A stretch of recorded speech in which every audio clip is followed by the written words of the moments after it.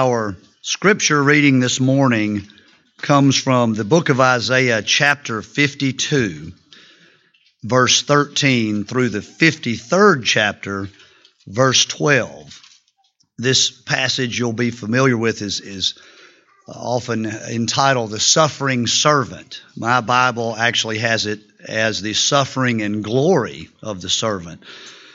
This passage is more frequently quoted in the New Testament than any other Old Testament passage. It's often referred to as the gospel in the Old Testament. Please follow along as we read God's holy word. Verse 13 of chapter 52. See, my servant will act wisely. He will be raised and lifted up and highly exalted. Just as there were many who were appalled at him, his appearance was so disfigured beyond that of any man, and his form marred beyond human likeness. So he will sprinkle many nations, and kings will shut their mouths because of him. For they were not told, they will see, and what they have not heard, they will understand. Chapter 53. Who has believed our message, and to whom has the arm of the Lord been revealed? He grew up before him like a tender shoot, and like a root out of dry ground. He had no beauty or majesty to attract us to him, nothing in his appearance that we should desire him. He was despised and rejected by men, a man of sorrows and familiar with suffering. Like one from whom men hide their faces, he was despised, and we esteemed him not.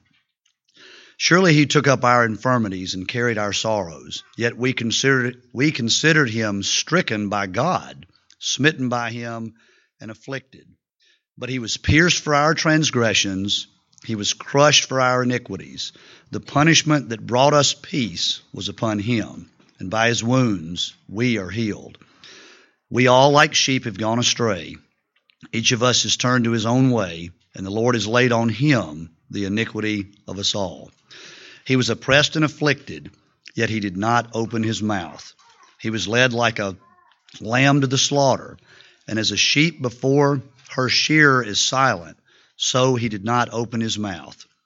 By oppression and judgment he was taken away, and who can speak of his descendants? For he was cut off from the land of the living. For the transgression of my people he was stricken. He was assigned a grave with the wicked and with the rich in his death, though he had done no violence, nor was any deceit in his mouth. Yet it was the Lord's will to crush him and cause him to suffer. And though the Lord makes his life a guilt offering, he will see his offspring and prolong his days, and the will of the Lord will prosper in his hand. After the suffering of his soul, he will see the light of life and be satisfied. By his knowledge, my righteous servant will justify many, and he will bear their iniquities. Therefore, I will give him a portion among the great, and he will divide the spoils with the strong, because he has poured out his life unto death, and was numbered with the transgressors. For he bore the sin of many, and made intercession for the transgressors. This is the holy, inspired word of God. Thanks be to God.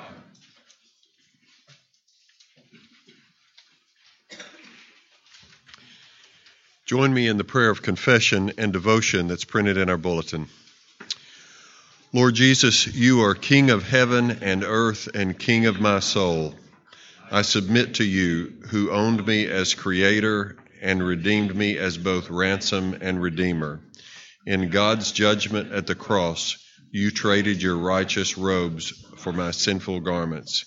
You were cast off that I might be brought in, judged an enemy that I might be welcomed as a friend, wounded that I might be healed, made a shame that I might inherit glory. My heart is sworn to you. I have no other Savior. I have no other Lord. I want to love no other more than I love you. Strengthen my feeble devotion. In your grace and patience, have mercy on my life and posterity. Under your reign, I rest my soul. Amen.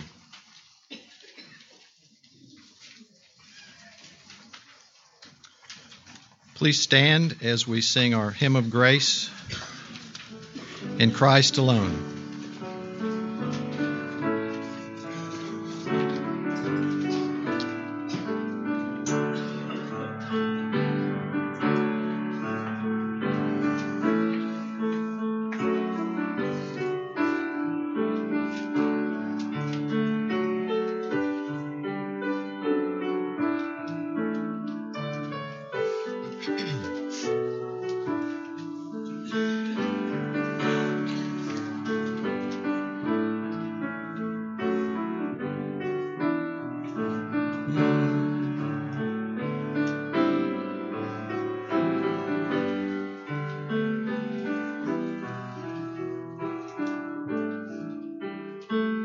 Christ alone my hope is found. He is my light, my strength, my song, this cornerstone, this solid ground, firm through the fiercest drought and storm. What heights of love, what depths of peace, when fears are stilled, when striving cease. My comforter, my all in all, here in the love of Christ I stand.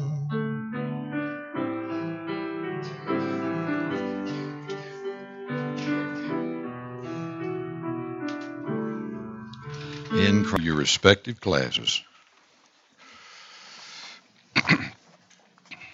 Let's return to the scripture we read this morning with Bill from Isaiah 52. We have been in a study over the last year in the book of Acts. We've taken a break last Sunday, this Sunday, and next Sunday, in the latter part of the Lenten season, to focus on the cross. And last week we looked at a narrative, a story involving Zacchaeus, a man who righteous people thought he could never be saved. In fact, they didn't want anything to do with him, but Jesus did. And we looked at how Jesus dynamically came to Zacchaeus and invaded his life and his home. It has been probably 20 years since I have devoted an entire message to Isaiah 53. But this week, in looking forward to this Sunday, the Holy Spirit really brought this passage to my heart and my mind again. And I became so excited about it that I can hardly wait till next year, because we're going to devote about 5 Sundays to Isaiah 53. And I had a wonderful time this week devoting myself to studying Isaiah 52 and 53 and in writing this message. Before we look at this portion of God's Word, let's pray and ask Him to teach us.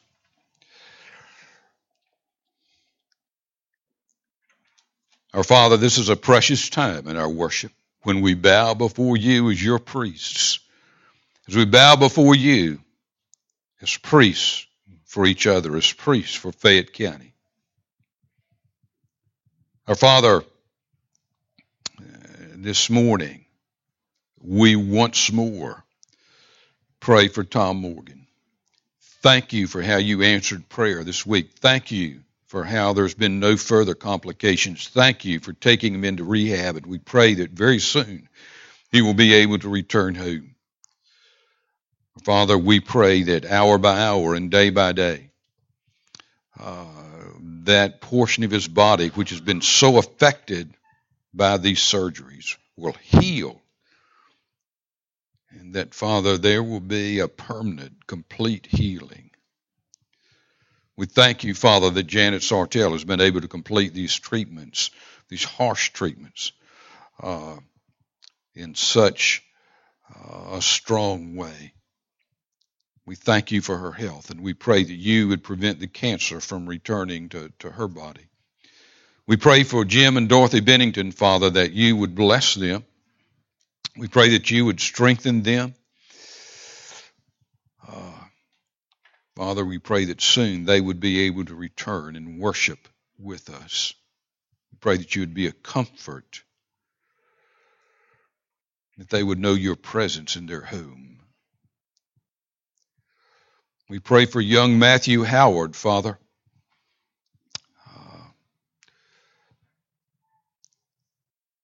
We pray that You would bring healing to his head, healing to his brain. Father, cause the doctors to see and hear what needs to be seen, what needs to be heard, to do what needs to be done. Oh, Father, speak to him as only you're able to speak to him. Draw him close to you.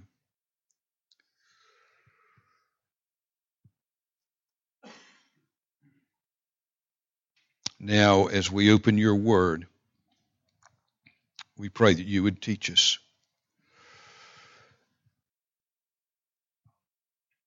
Father, we've just prayed for people in need, but the truth is, all of us are in need. And Father, we pray that where we need repentance, you would bring repentance. Where we need confession, you would bring confession. Where we need comfort, you would bring comfort. Where we need teaching, that you would bring teaching. Father, I can't do that, and these folks know that. And you know, Father, that I know that. It's only by the power of the Holy Spirit that we can be changed and affected from the inside out.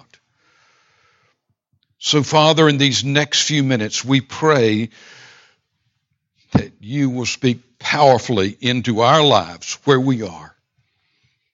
Give us understanding. Captivate us with this profound passage in your word. We pray in Jesus' name, and we pray for his glory. Amen.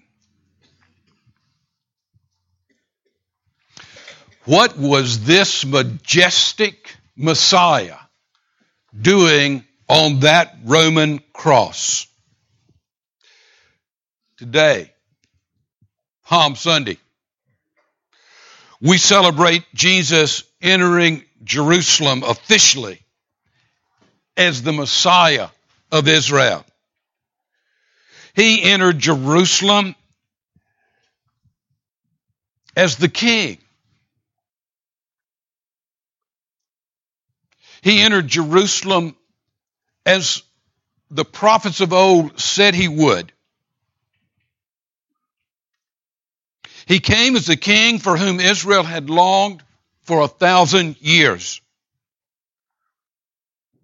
His disciples that day, they followed him in expectation into that city.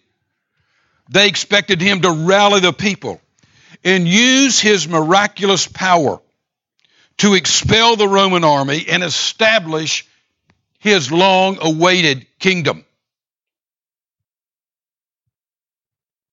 He had made it plain to them that he was not here to expel the Romans. Not then. He had made it plain that he had not come as a military leader and general to establish that kind of kingdom. Not then. But everyone knew from the prophets of old, the Messiah had to be a mighty and conquering king.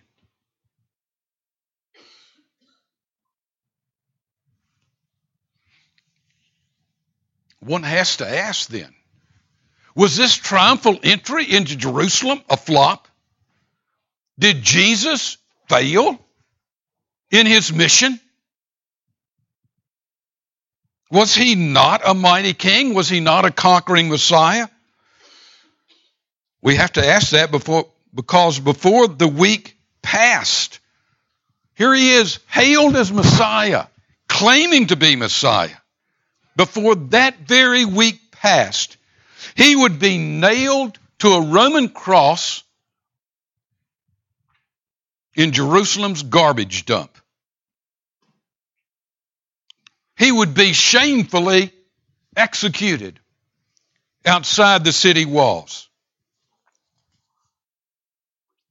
If he was a great and mighty king, what in the world was he doing on that Roman cross? You know, Jesus had told them this would happen all through his ministry. In fact, he said that cross was his mission. Go back in your mind to that point midway in his ministry when he questioned his disciples as to his identity, when he said to them, "Who do you say that I am?" And they readily confessed that day. They said, "You are the Messiah, the Christ, the Anointed One, the Son of God." That's what they said. Do you know what happened? He did something at that moment he had not done in his entire ministry with them. At that moment, he began to speak of dying a shameful death. He had never mentioned it previously. Look at Matthew 16:21 on your scripture sheet. From that very moment when they confessed he was Messiah, Jesus began to explain to his disciples that he must go to Jerusalem and suffer many things at the hands of the elders, the chief priests, and teachers of the law, and that he must be killed and on the third day raised to life. Now they had just said, "You're the Messiah, the Son of God." But Jesus knew their expectations. They would expect a mighty, conquering king, a warrior king. So he began immediately to dispel their false expectations. He said, "I will suffer terribly and be killed at Jerusalem, and then I'll return from the grave." He said that. And how did they respond? Did they say, "Wow, you're going to die and come back from the grave"? Not at all. Look at verse 22. Peter took him aside and began to rebuke him. "Never, Lord," he said, "this shall never happen to you." What was Peter saying? The Messiah of Israel will be a great king, Jesus. He cannot be killed. What you just said, that's not the story of a conquering Messiah. That can't be your story, Jesus. You know, most every year, we will see a college football player become a star, become an all-star, become a giant in college football. He'll usually lead his team to great heights. Maybe he wins the Heisman Trophy. And he's expected to be a star in the pros. It's expected that this player will become a franchise player for some pro team. He'll be expected automatically to be in the Pro Football Hall of Fame.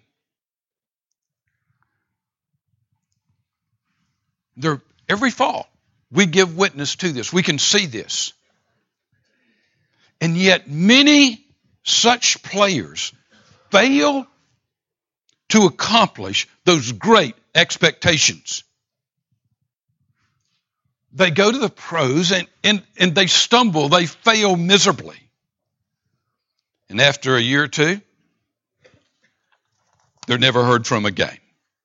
Except we remember them as, you know what? He never reached his expectations. He failed.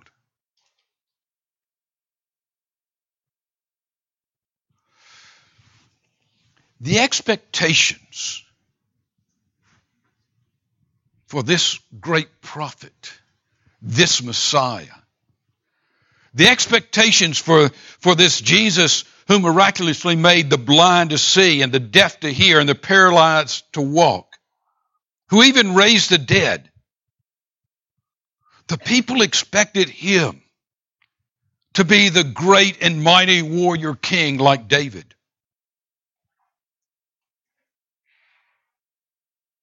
You look at Jesus on that awful, shameful cross in the town garbage dump,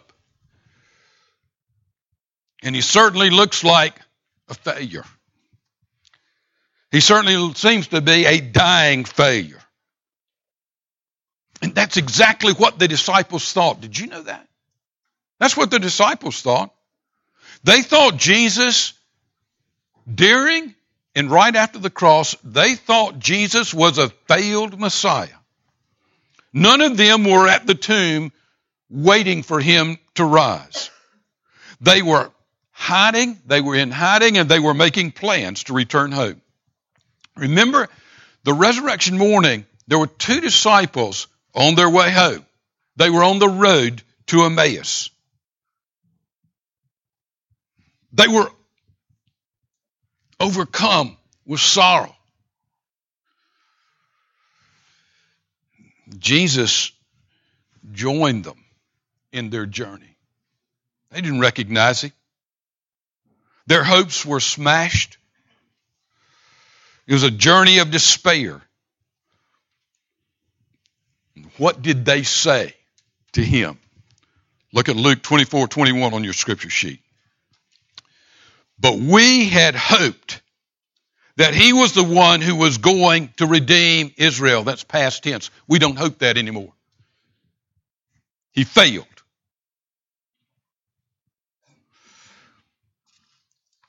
Now, we can understand part of this. The prophets of the Old Testament did speak of the Messiah as being a great king. But you know what? They spoke just as much about the Messiah being a Savior who would die an atoning death. In fact, there are few passages in the New Testament that describe the actual detail and reasons for Calvary as profoundly and as deeply as Isaiah 53 in the Old Testament. If you're not a Christian, if you do not believe that this is God's Word, this is a problem that you've got to have from Isaiah 53. How do you explain this passage where an Old Testament prophet 700 years before Calvary spoke in such exacting detail about the death of Jesus?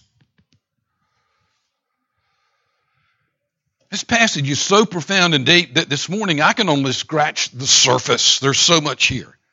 As I said, next year during Lent, we'll spend several Sundays on Isaiah 53.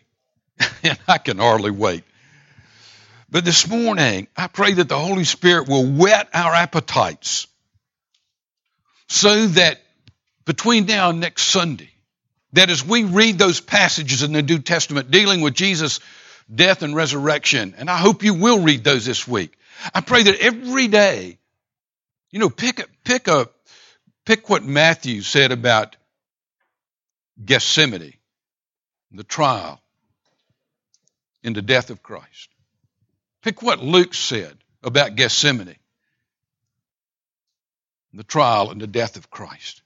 But every day when you do that, go back and read once more Isaiah 53. I promise you, if you'll do that this week, you'll see things that you've never seen previously.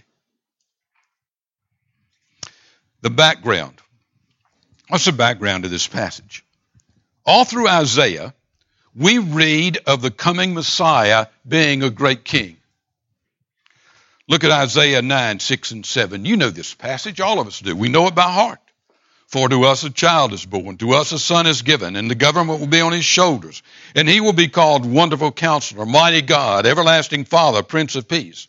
Of the increase of his government and peace there will be no end. He will reign on David's throne and over his kingdom, establishing and upholding it with justice and righteousness from that time on and forever. The zeal of the Lord Almighty will accomplish this. He's speaking of the Messiah.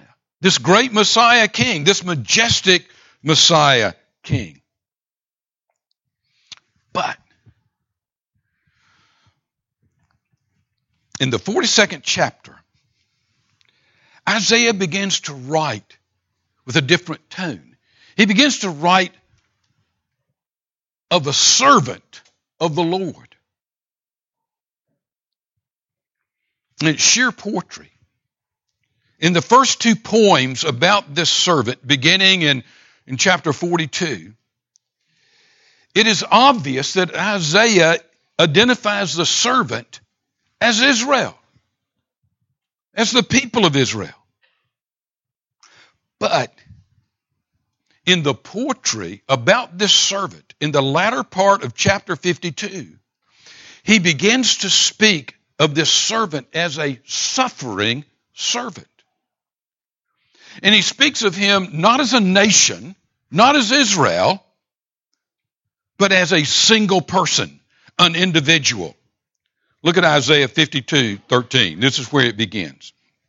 See, my servant will act wisely. He will be raised and lifted up and highly exalted. Just as there were many who were appalled at him, his appearance was so disfigured beyond that of any man, and his form marred beyond human likeness. So will he sprinkle many nations, and kings will shut their mouths because of him. For what they were not told, they will see, and what they have not heard, they will understand. This servant is an individual. And the servant does not look like a conquering king. He looks like a conquered, beaten man, dying in shame. We're going to see this morning, during the brief time we have remaining, we're going to see a suffering servant. We're going to see a sacrifice servant. We're going to see a satisfied servant. First, I want you to see a suffering servant. Look at Isaiah 53:3 and 5. Now look at this. He's speaking of the same Messiah. Think about it. He's speaking of the same Messiah of which we read in Isaiah chapter 9. For unto us a son is given. This is the same person. And what's he say? Isaiah 53:3. He was despised and rejected by men, a man of sorrows, and familiar with suffering. Like one from whom men hide their faces, he was despised, and we esteemed him not. He was pierced for our transgression. He was crushed for our iniquities. He's not the one piercing. He's not the one crushing. He is being pierced, and he's being crushed, and he's acquainted with grief, and he's a man of sorrows. Several years ago, Mel Gibson produced and directed the movie The Passion of Christ. I think that movie captured this suffering servant in a way that had never been depicted in films previously. I don't think I've seen a more graphic portrayal of the suffering of Christ. Flogged almost to the point of death. Nailed to a cross. Those scenes were so graphic. Have you seen that movie? Those scenes were so graphic and so hard that I've only watched it once all the way through. It's hard to watch. That physical torture was not the greatest aspect of his suffering. We'll get to that in a moment. But right now, look at him being flogged. He's full of sorrow, brought on by torture. He's the suffering servant. That's what Isaiah was trying to picture. Now let me ask you a profound question. Who caused him to suffer? Who pierced him? Who crushed him? Immediately we want to say the political and religious leaders of Jerusalem. Or we want to say the Romans in their cruelty. But look at Isaiah 53:10. Yet it was the Lord's will to crush him. In verse 5, where he says he was crushed for our iniquities, it's the same Hebrew word, daka, that's used in the 10th verse. Yet it was the Lord's will to crush him. It's astounding. It was God himself who pierced him. It was God himself who crushed him. Why? Why? Why would the Father pierce and crush his own Son?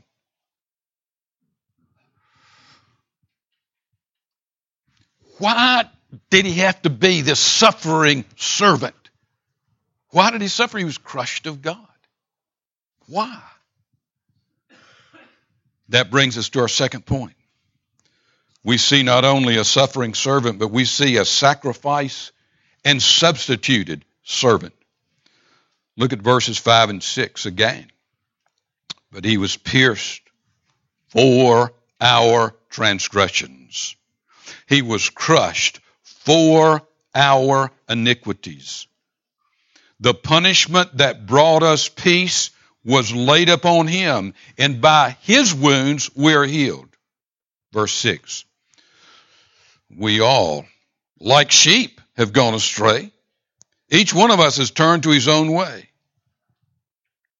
But the Lord has laid on him the iniquity of us all. He was not pierced and crushed by our sins. He was pierced and crushed what? For our sins. Look at Isaiah 53:12. He was numbered with the transgressors, for he bore the sin of many and made intercession for the transgressions. He was numbered with the transgressors. In Luke 22:37, on that final night, Jesus quotes this verse and applies it to himself. Look at Luke 22:37 on your sheet. It is written, he was numbered with the transgressors. And I tell you that this must be fulfilled in me. Yes, what is written about me is reaching its fulfillment. Do you see it so clearly? Jesus is speaking to Matthew and John and Philip and these disciples. And he quotes from Isaiah 53. He was numbered with the transgressors. And he says, do you understand? That's talking about me. I will be numbered with the transgressions. How? He was sinless, but our sins were laid on him. He took the blame and guilt for our sin upon himself. That's what was happening at Calvary. Our transgressions, our iniquities, our sins were laid upon him. In the Old Testament, the worshiper would bring a lamb from his flock to the temple. And he would lay his hands on that lamb. And he would confess his sins, the lies, the idolatry, the cheating, the coveting, the adultery, the lust. He would confess his sins, weighing his hands down on the lamb, symbolically. And then that lamb would be sacrificed on the altar before God. It was a picture of the sins are upon the lamb, and the lamb must die. Now go forward to the life of Christ. One of the greatest preachers that ever lived. An ascetic, John the Baptizer, stormed out of the wilderness, preaching like Elijah, announcing the Messiah that would come. They hadn't heard a voice like his in Israel since Elijah. He was to announce the Messiah. And one day Jesus walked by. And John the Baptist didn't say, look, there goes Jesus. He didn't say, look, there goes Jesus the Messiah. You know what he said? Look at John 1:29. The next day John saw Jesus coming toward him and said, look, the Lamb of God who takes away the sin of the world. All the sacrifices of the Old Testament could not take away one sin. All those lambs were symbolic of the lamb that God would send. And John pointed to Jesus, and the first thing he said was, "There is the Lamb of God." That's the lamb that God will provide. This was the Lamb of all lambs, the sacrifice of all sacrifices. He was saying that Jesus would be sacrificed as a lamb for our sins.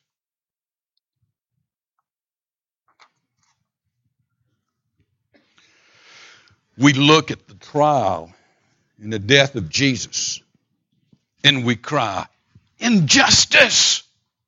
He was innocent. The trial was a mockery. The execution was undeserved." What those men did was injustice. Absolutely. But God used it to bring a greater justice. At Calvary, our sin was laid on Jesus, and God emptied His righteous justice on Him. It's a justice like this world has never, ever, ever seen. God emptied His judgment on His own Son. Why? Because Jesus had become the transgressor. He had become the idolater. He had become the Sabbath breaker. He had become the curser who took the Lord's name in vain. He had become the sinful child who disobeys parents. He had become the liar, the murderer, the thief. He had become the liar that bore false witness against his neighbors. He had become the coveter. And what did God do? Did God say, "That's my son, I can't do that"? God, in His holy, infinite justice, poured out His judgment and just judgment on His own Son.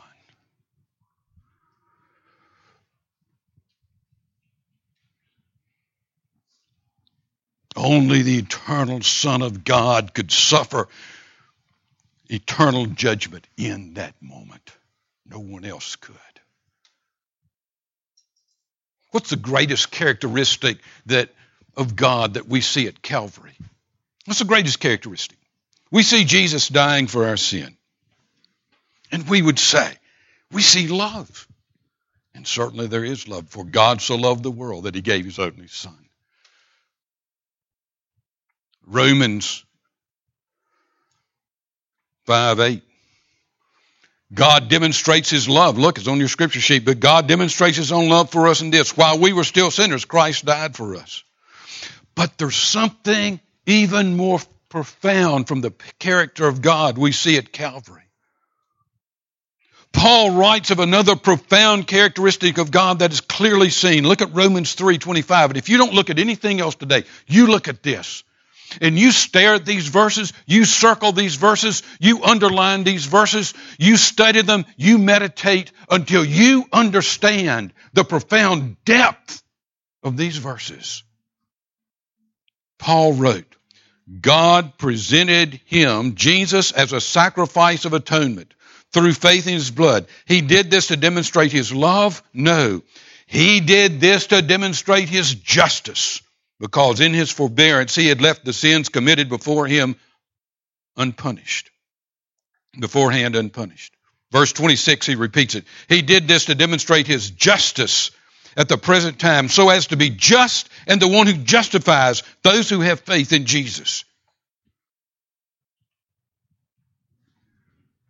We've never seen justice like that.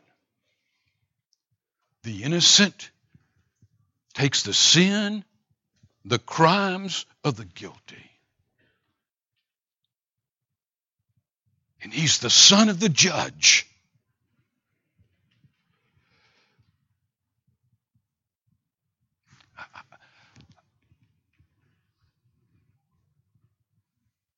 have two wonderful daughters. And right in between them, I have this gigantic, ugly son. He's here this morning. That's why I'm telling you this.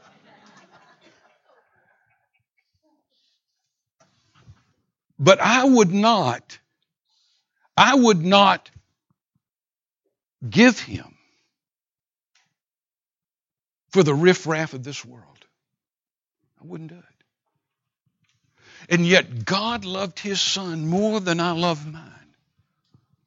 Parents, look at your children. This is what God did. When our sins fell on him, he didn't set his justice aside. He exercised this holy, infinite justice.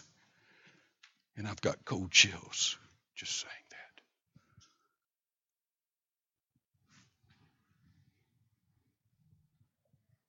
The holy justice of God demanded the sinner be held accountable for his sin. So you have a suffering servant. And you have a sacrificed and substituted servant. And finally, thirdly, this is the good part. We see a satisfied servant. Very quickly. Look at verse 10. Yet it was the Lord's will to crush him and cause him to suffer. And though the Lord makes his life a guilt offering, though he was sacrificed, though he was slain, look at it, he will see his offspring and prolong his days. I thought he died. No. He will see his offspring and his days will be prolonged.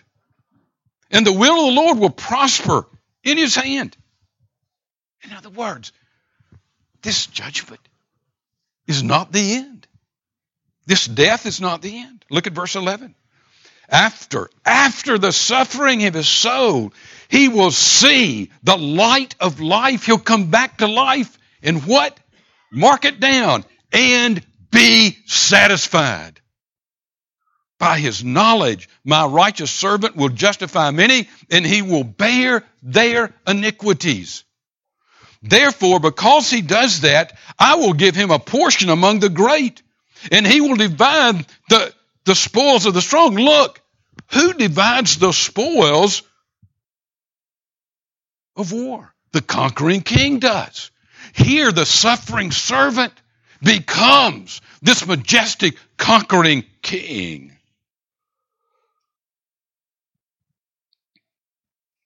Satisfied.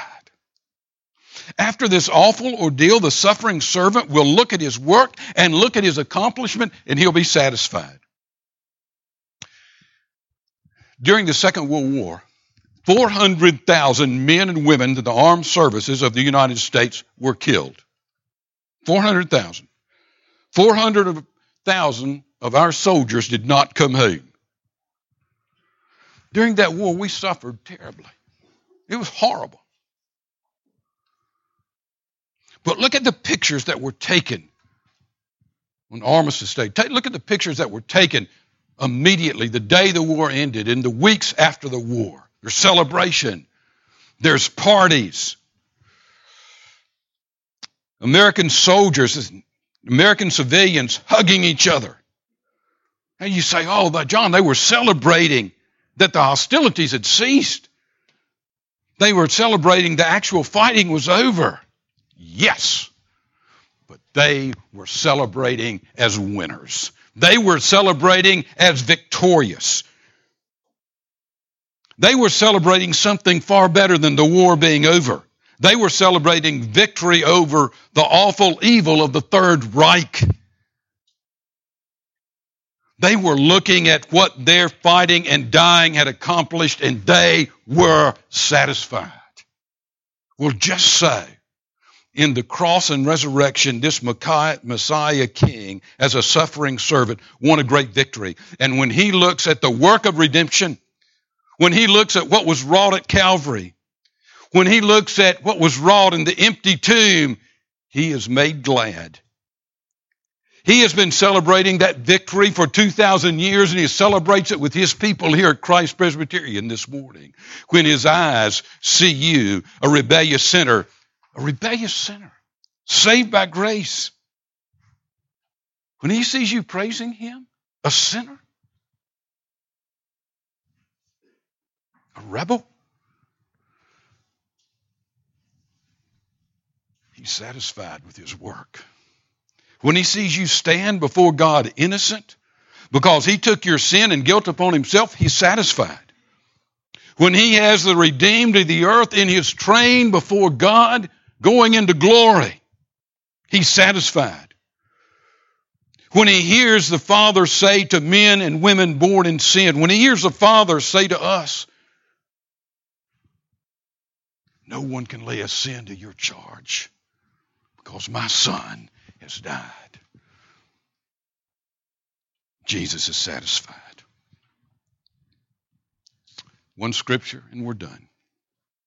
Paul writes about this, the satisfaction, the exaltation of the suffering servant in Philippians 2. I'm going to read verses 5, 6, and 7, and then I want you to join me. No, you're going to read it with me from verse 5. Let's do it that way. I want you to read this with me, and then we're done. Let's read it in unison. Your attitude should be the same as that of Christ Jesus, who being in very nature God, did not consider equality with God something to be grasped, but made himself nothing, taking the very nature of a servant, being made in human likeness. And being found in appearance as a man, he humbled himself and became obedient to death, even death on a cross. Therefore God exalted him to the highest place and gave him the name that is above every name, that at the name of Jesus every knee should bow, in heaven, on earth, and under the earth, and every tongue confess that Jesus Christ is Lord, to the glory of God the Father. There is the suffering servant as a majestic king, home in glory and satisfied. Our hymn is, There is a Fountain.